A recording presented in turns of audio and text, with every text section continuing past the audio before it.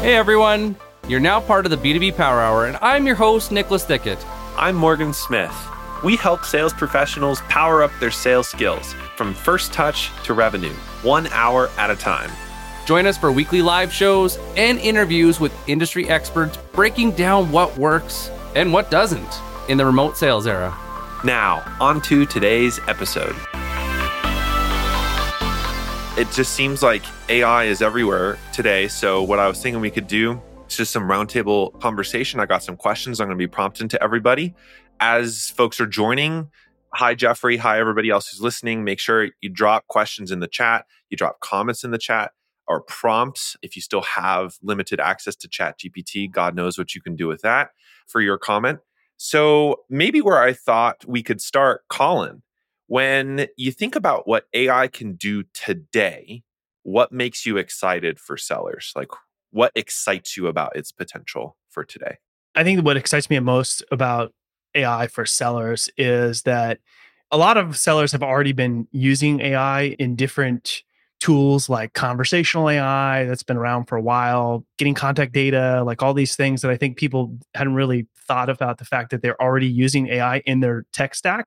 But with, ChatGPT 3, I think it really opened people's eyes of how powerful and how accurate AI can actually be and help you in your sales role, where I think there's like a foundational trust that wasn't there before of how they could leverage the power of AI as a seller. I love that. It's interesting you bring up like tools that we've already been using. I think about that a lot too, where it's like we haven't had this input-output sort of model that we now seem to be able to use, but it's just been previously like layered in, embedded in, and now it feels a lot more interactive. So, James, what are some tasks that sellers should be replacing with AI today that maybe most sellers aren't doing? Like, what are some options out in the universe? Oh, yeah. It's an excellent question. And, for me, like the thing that I get excited about and the tasks that I look at are, how can we reduce, some of that anxiety that you have throughout the day?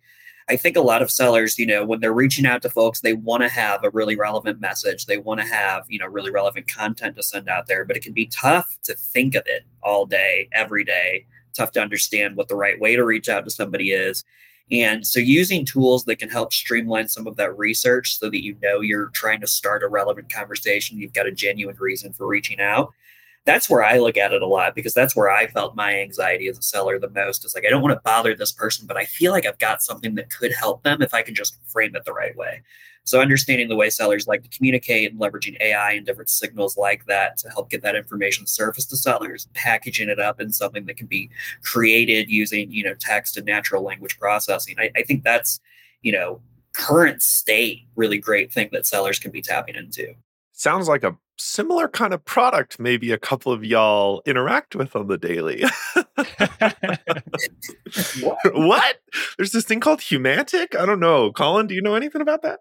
Actually, Raj is a good question I'll get to in a second about the new Google Bard.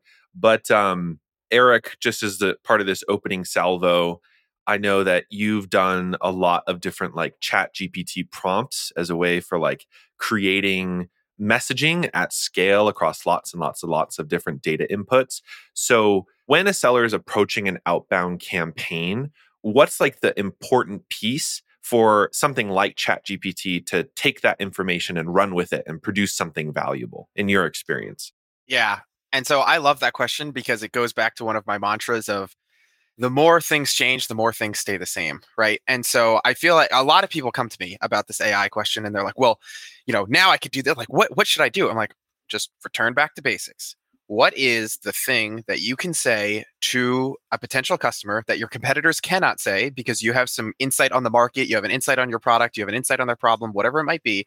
And from foundationally, all of those things are still the same. How can we unite a pain point that we see about their company with a problem that you can solve?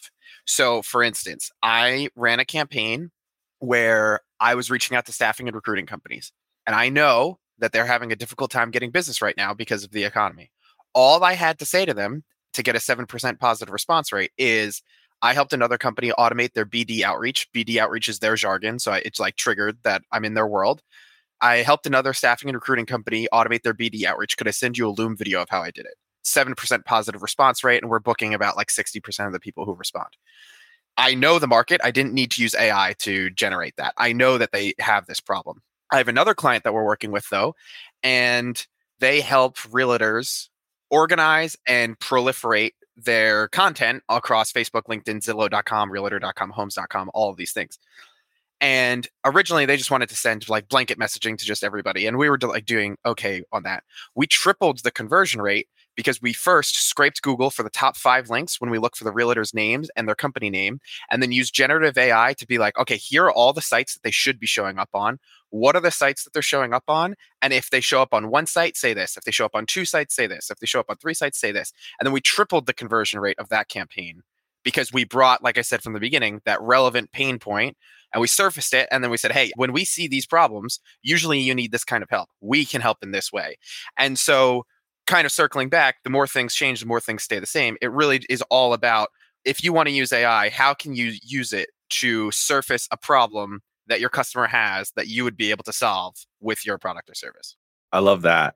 And actually to Nick, and then this is for anybody, is like, Nick, I know you talk and focus a lot about like pain-based prospecting or developing that critical insight when you're going on outbound, either campaign-based or account-based. So like, how much do you see as still the seller's, or might be the seller's, responsibility to uncover the things like Eric is talking about versus using something like AI to articulate it for you or uncover it for you?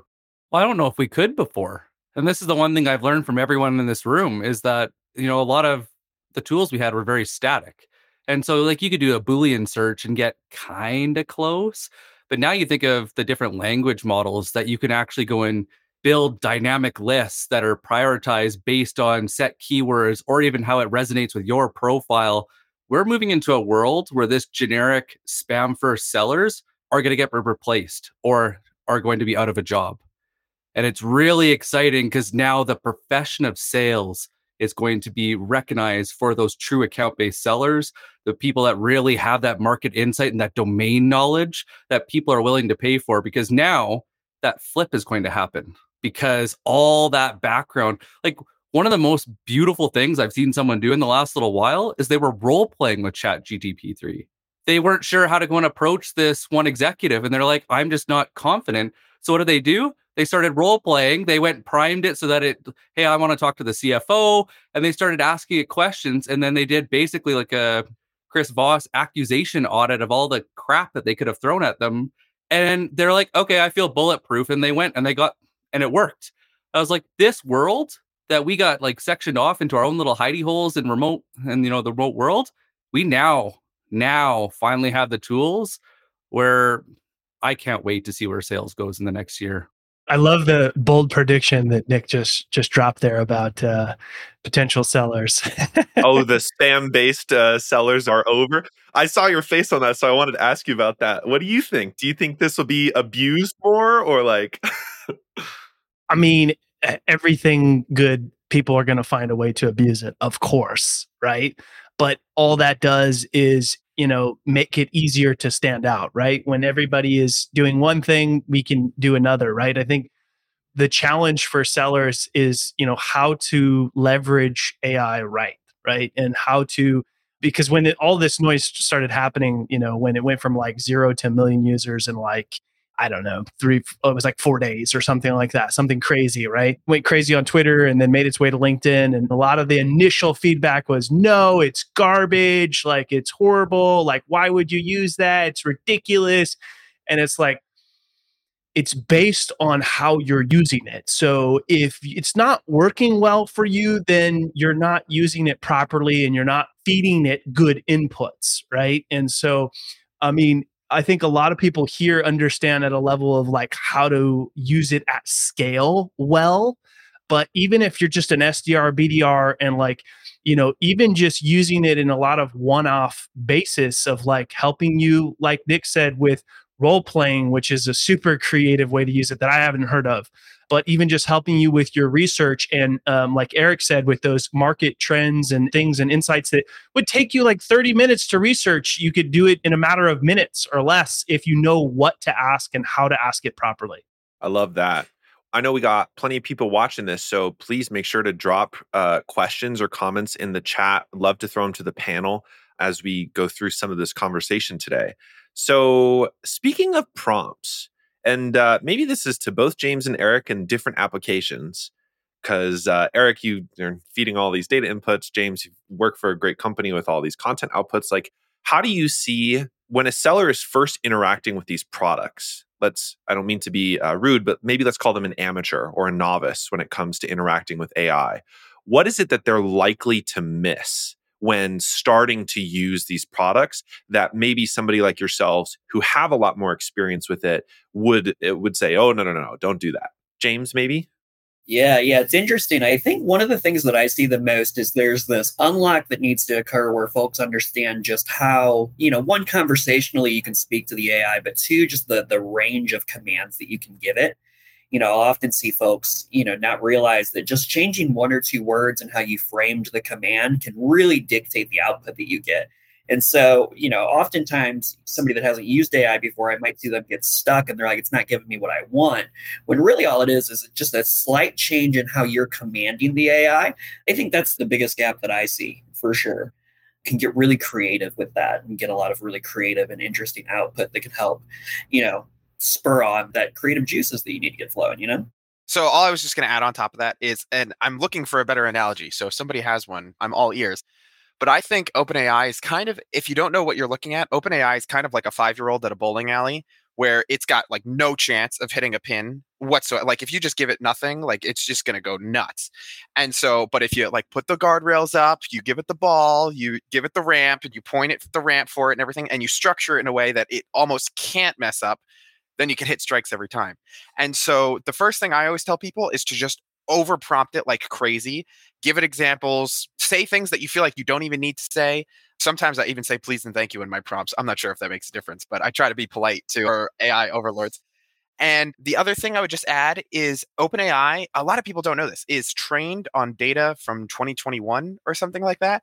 And so sometimes I'll have people be like, check this website to see if they have API documentation. If they have API documentation, say this. And then AI will write a sick email for you. And I'm like, great, they just lied to you. It has no clue if there's any API documentation on there. It was just pretending like it found the API documentation. So that's the other thing I tell people too, is you need to stipulate. If you want it to do research for you, it's better to give it the data and then stipulate based off the data than it is to just expect it to come up with answers. So over prompting it and just over stipulate the data that you want it to get from it. Love that. Collin, you had something that you were going to add. Yeah, I actually really like the bowling analogy, Eric. So to kind of add to, what both you and James were saying here, right, is, and this is for people who are maybe just getting started, like getting better at asking, specific inputs, right? And maybe even some good manners. Sounds like it could work out well. But even just, some follow, like asking for additional information, right? Like I think some people don't even realize, like, okay, if you ask something and you don't really necessarily like what you get, like you can ask for another option, or you can add some additional context to your ask. Like you don't have to, start back over. You kind of, and then you really start to, through that exercise, as painful as it might be, like initially, you start to then understand what you need to input to get a good response, with your initial ask. That's super interesting. So you might not get a strike every time, but maybe you get a spare. I'm digging this bowling analogy. I think, Eric, it was great. We've got strikes, we've got spares. There's a couple of people who are like, I'm not so sure. And I'm like, I don't know. I like that. So the one thing that was kind of funny as you were saying that, as both Eric and Collin, when I was like, hey, you know what the really interesting thing is now with AI is now that one pin, when you go in, you're like, oh, I got a strike, and that one pin on the side is sitting there and you're like, oh crap, because now you got to go and snipe just that one. I think the really cool thing about like research is now it makes it easy to do that at a scale that you can actually exceed quota on consistently.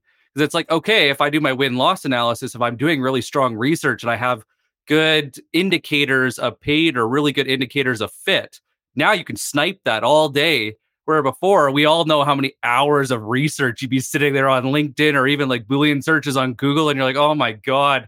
And then it's like 3 days are gone. And you're like, okay, now I finally have a list that I can go work for the next month. Yeah. Maybe.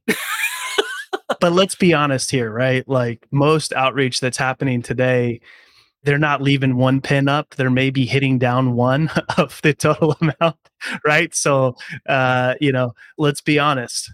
We're going to honestly overuse the bowling analogy. I can already tell. So one thing that comes to mind then is, I've played with the tool. I think all of us have. I think everybody in the audience has at least had some exposure to it in various applications, not just ChatGPT, but a lot of different like AI powered solutions here. So, and this is for everybody. So chime in.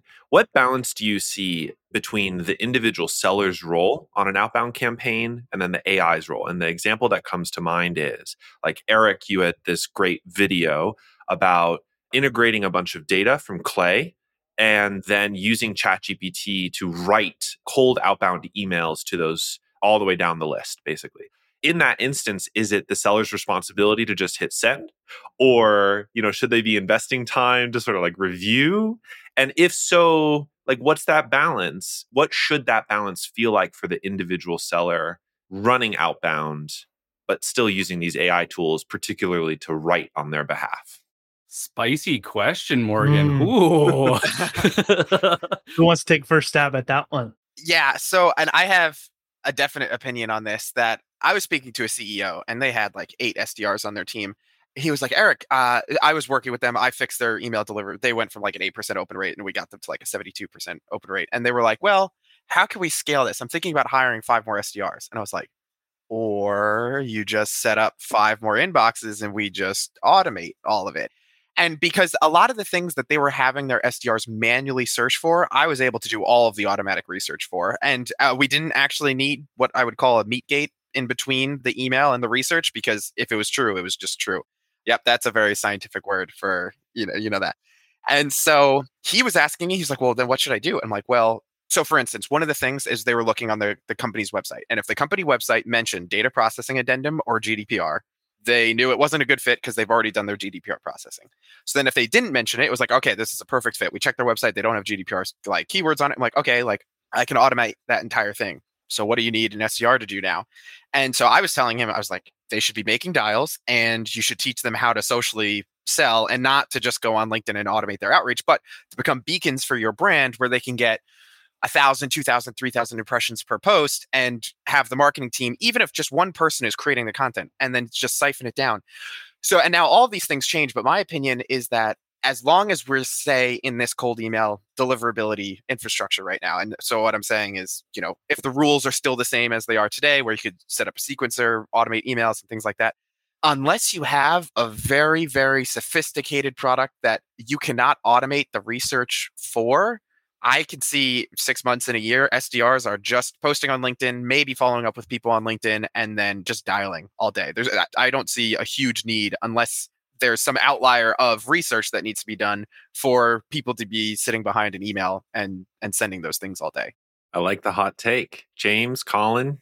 Funnily enough, like I really agree with Eric on this. I think that what we're seeing with AI is that a lot of the manual research that needs to happen truly can be automated, and especially if you have a good understanding across your organization on the problem that you solve. Because once you kind of understand the different ways that your product can solve problems, then you start to see those problems everywhere, and you know what to look for, you know what to research. And if you can get into a system where that research is being surfaced for you and you can drop it into your email, great. If you can go further than that though and have that research crafted into an email for you that can just be sent, you're saving a ton of time. You're getting more relevant and helpful conversations started with prospects. You're helping people solve problems. And you're probably going to feel better because you know that everything you're sending out isn't just a template. It's actually custom for that person that you're trying to talk to. Collin? I love the question, Morgan. And I think that the big question in there is you're saying, hey, do we just use AI to, do the research and craft the emails and click send?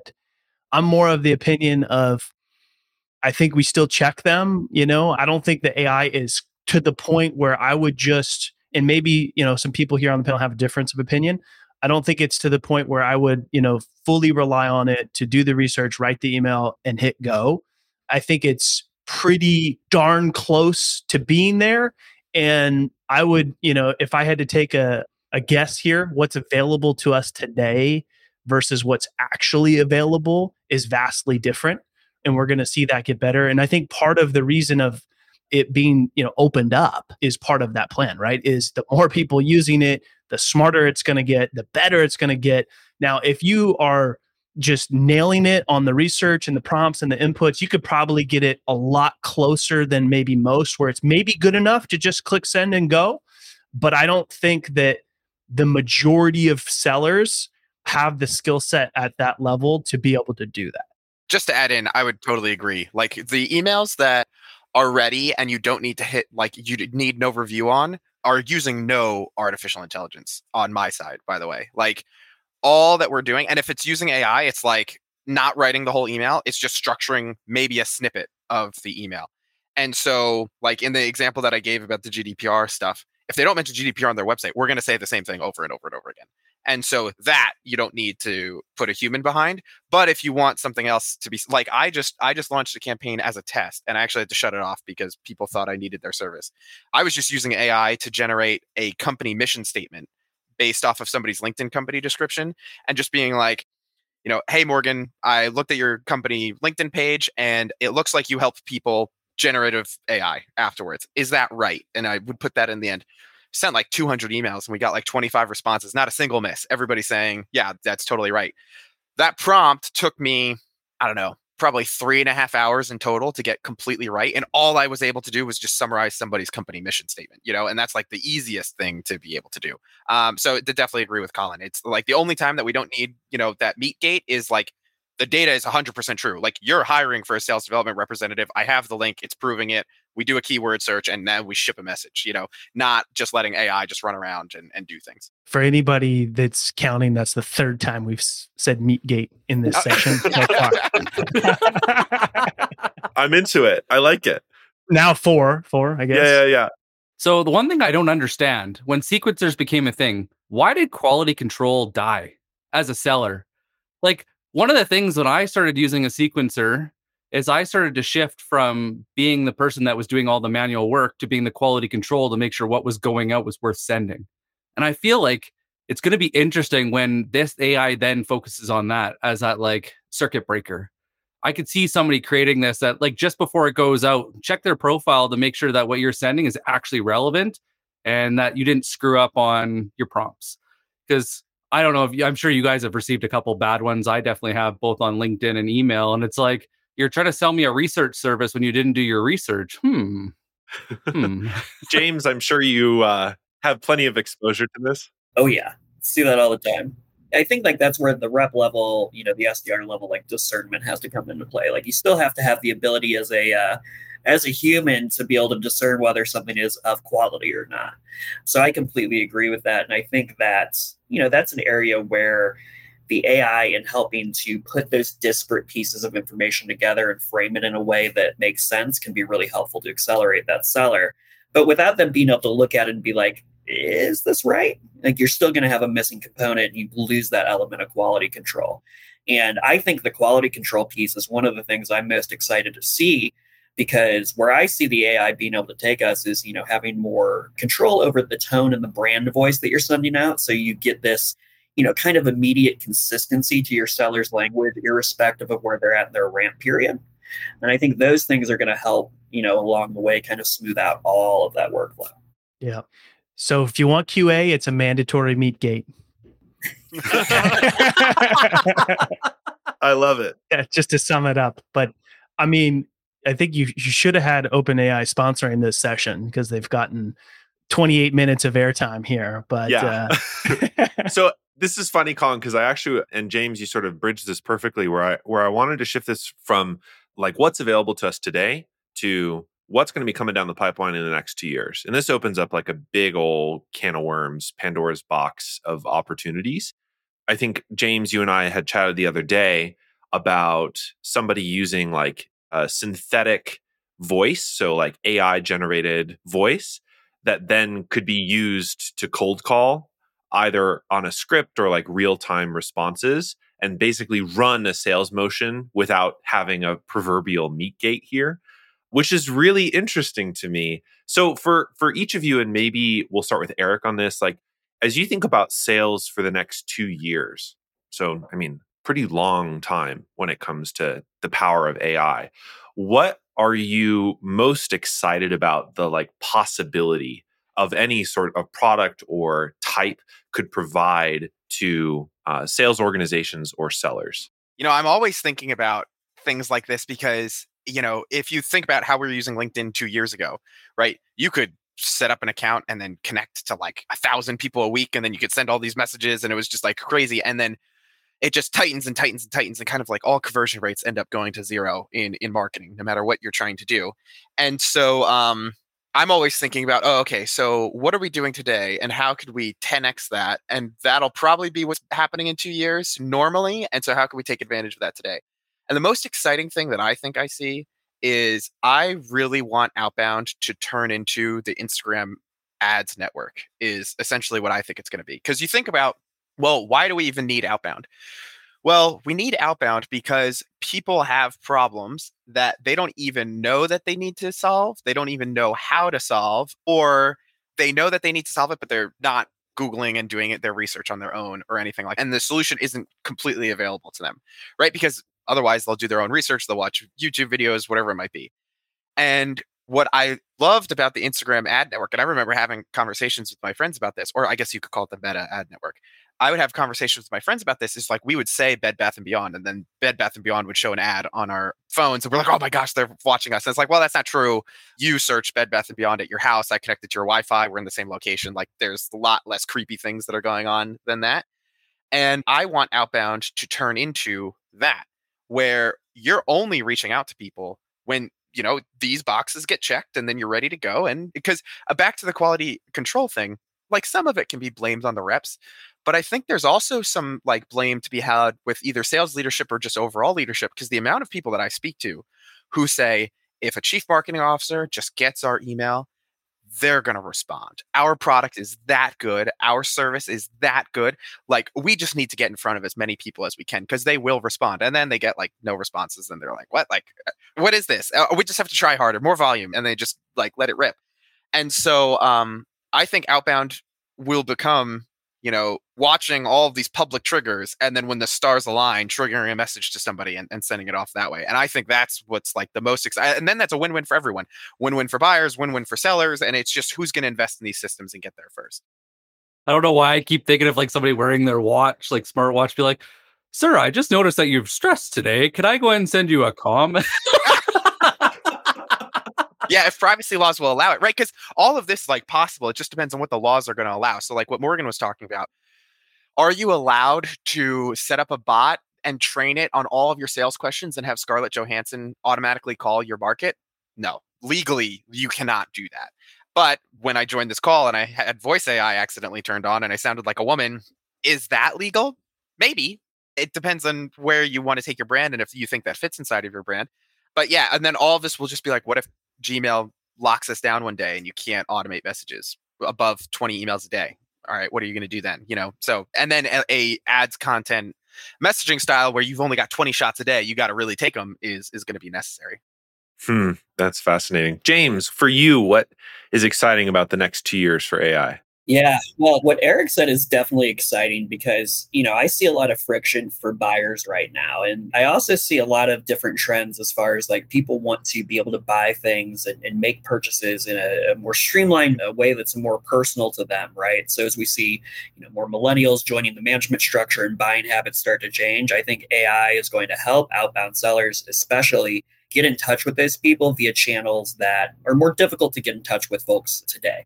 I think it's going to help them craft, more relevant, not only messaging, but also packaging the different buyer journeys that happen across different management layers at organizations in a way that you can truly do that account-based mapping and workflow all using AI in a really well thought out, researched way. The other side of it that I'm really excited about is more so on like the employee wellness and well-being side of things. Because there's so many tasks and so many things that go into, being able to hit quota and being able to hit your activity metrics each week and each day that to an extent sometimes get a little bit bogged down with all of the disparate technologies that we have. So what I'm excited is to see AI, start to automate more of those manual human required tasks that exist out there so that humans can focus on the things that they're uniquely good at, being creative, solving complex situational problems, things like that. And being able to see more of a balance on allowing sellers to really rise to that occasion and give the greatness that is inherent within them rather than being stuck doing the same autonomous motion all day. That's super interesting. Collin, how about you? What's coming down the pipe? I mean, I think we're in alignment here on, sort of the excitement for what's to come. I think the common theme in line with what Eric and James are saying is if for sales teams that really lean into leveraging the power of AI, especially as it starts to get better, it's not, I don't believe in the school of thought of like it's going to replace sellers, which is like the fear of some people, right?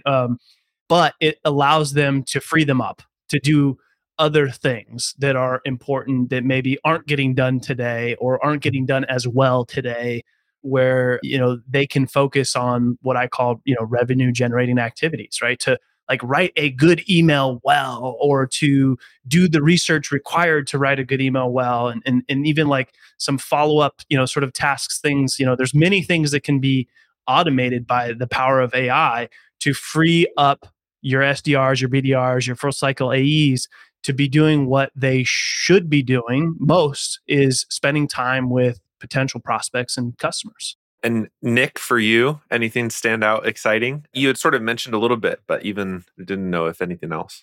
I think the one thing that's going to be really interesting, and it actually kind of plays on what Eric was talking about, is I see inbound chatbots where they're focused on customer experience less than anything else. So really, it's going to solve the issue that we see with the inbound demo flows where they send it to an SDR, which is usually a waste of time for the buyer because it's an unneeded step when it's high quality.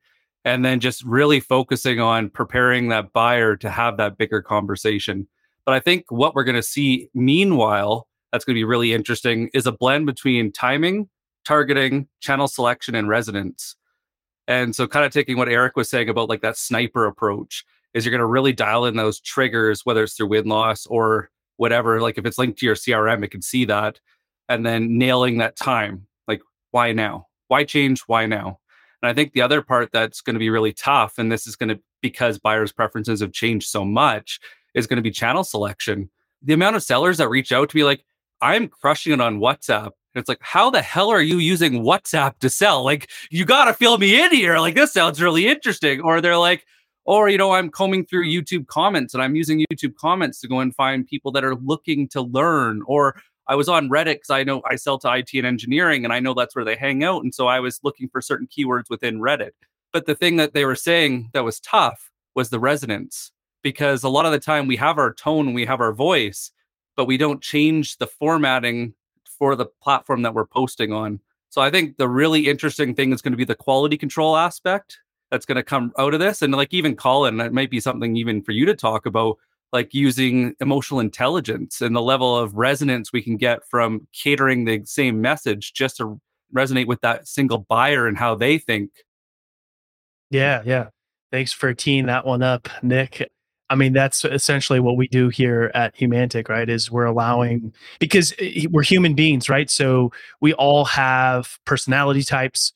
We all have things that we care about, things that we don't, things that we rank in order of importance, when making business decisions. And that's been a missing ingredient to a lot of outbound strategies and a lot of times, okay, so if I'm the seller and I'm writing these messages or, DMs or WhatsApp messages or, LinkedIn DMs, whatever it is, I'm writing in my communication style and preference, right? Which only is going to work when speaking to somebody who is similar to myself. Or in some cases, you have sort of sales enablement or business development leaders that are writing all the messaging for the sequences, right? And it's written in their communication style and preference. We've seen like some really phenomenal lifts in positive outcomes on outbound by adjusting the messaging based on segmenting based on personality type, which, wasn't possible before. People are mostly doing persona-based selling, which is great, but the one missing person is the recipient of that message. That try hard Tammy looks a little different everywhere you go. Hey, Morgan. Yeah. It's my favorite way to bastardize the marketing persona process, the try hard Tammys or whatever else they create, That was actually one of his personas, just as a side. It was. For a Yeah. sideline. Kind of to throw to the panel, forgive me on any names. I think Srijan had asked a good question. And Nick, you had hinted at this, but I wanted to get James, Eric, Colin, your take on this, which is like, what is the future of conversational AI tools such as Lavender and Yellow in the era of ChatGPT?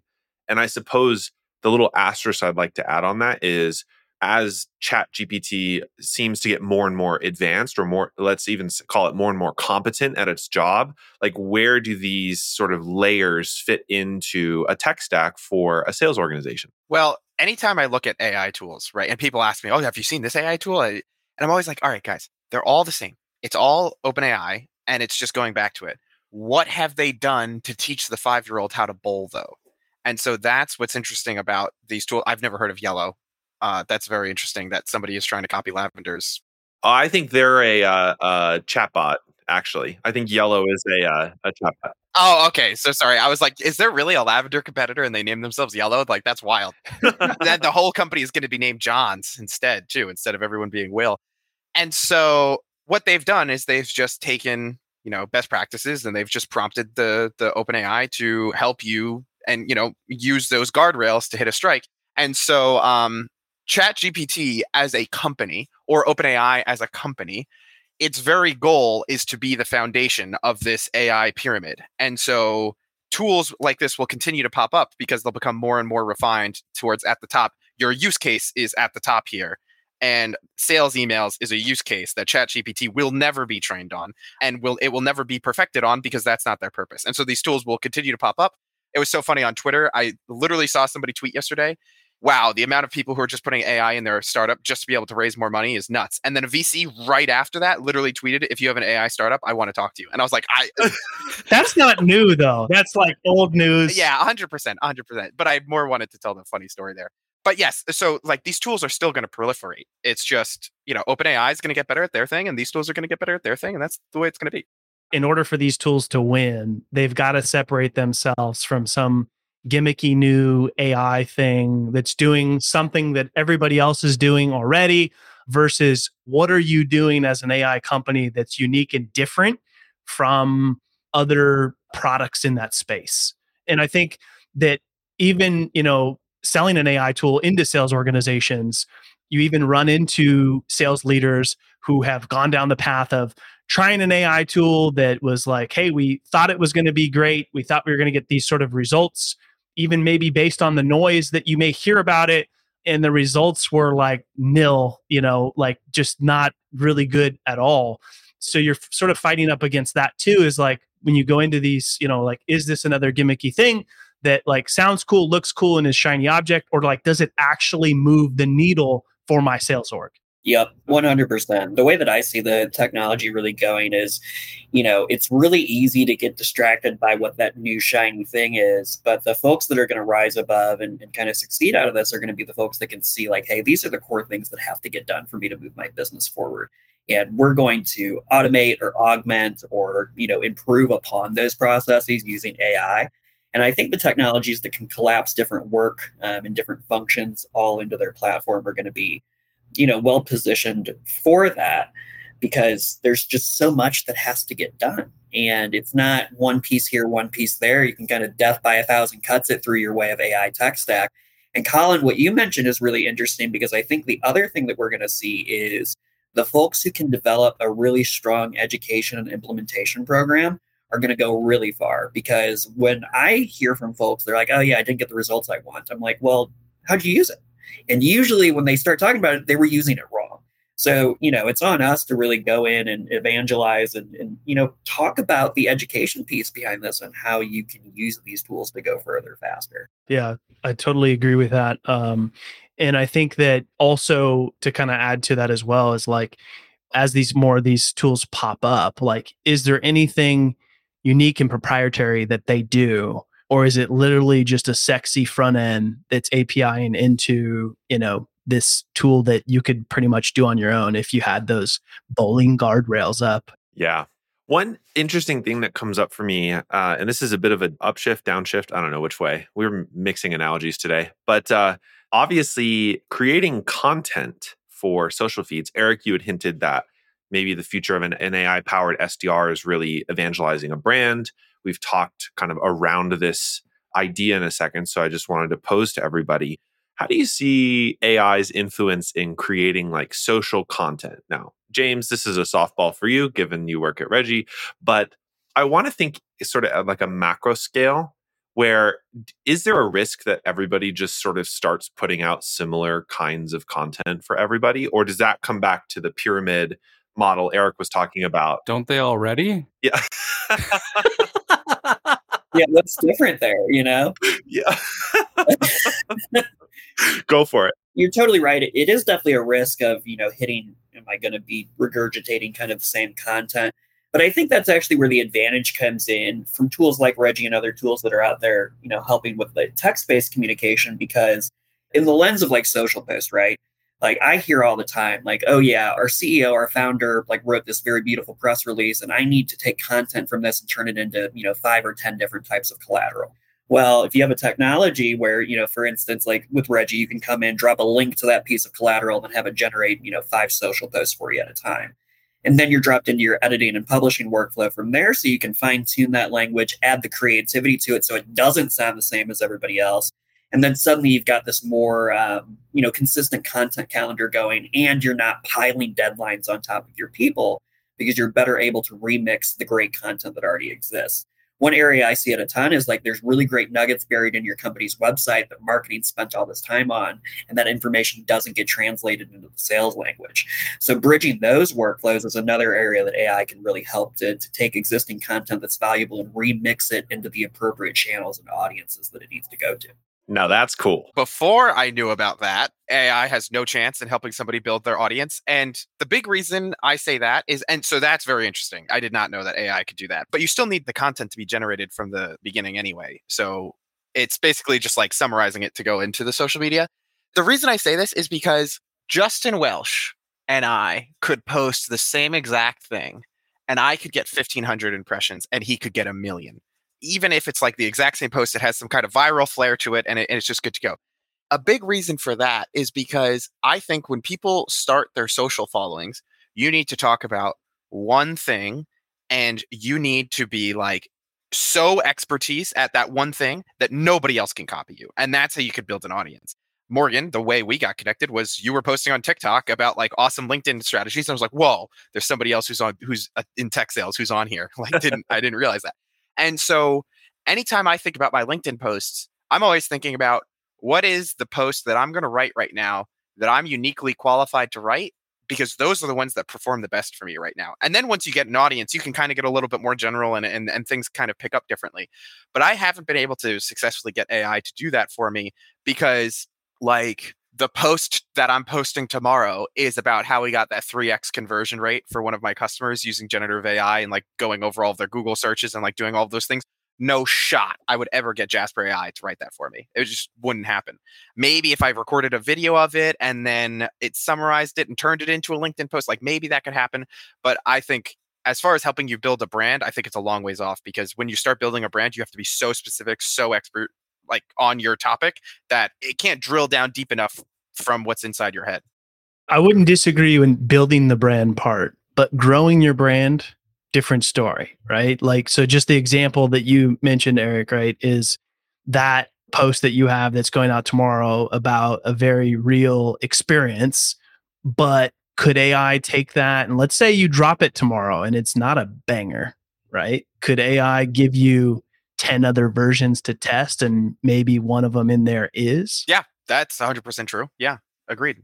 I still love that we continue to come back to the bowling analogy here, which is like, if this tool is a 5-year-old, like what guidelines are we providing to it? Yeah, sorry. If it wasn't a strike, could the AI give you, a strike-worthy post? It is interesting to me because as we're nearing the end of our time together, like I have considered myself somewhat skeptical about like the power of this. Like maybe I'm just kind of like, yeah, whatever. It's not a silver bullet. And of course, there's lots of use cases.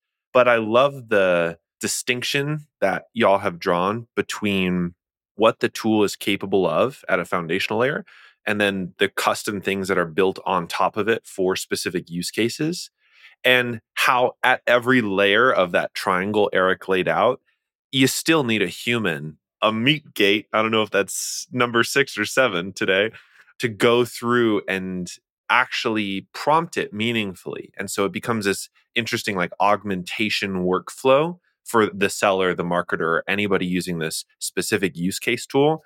And to me, that, I don't know, man, that's pretty cool. That's really, really cool and interesting to me. The question becomes, though, as it gets smarter, as more people use it, as we get whatever version of it that's actually really available today, can the sloppy, not so good prompts actually work over time where Meatgate may be not required? Number 6 for those that are counting.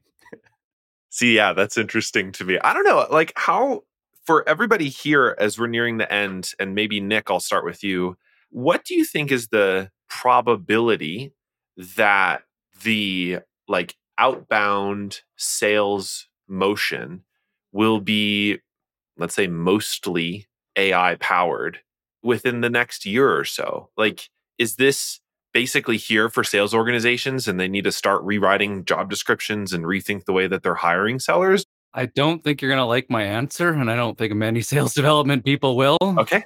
But most sales orgs are lazy and they spam the hell out of the market and they destroy their reputation and they burn bridges faster than they can build them.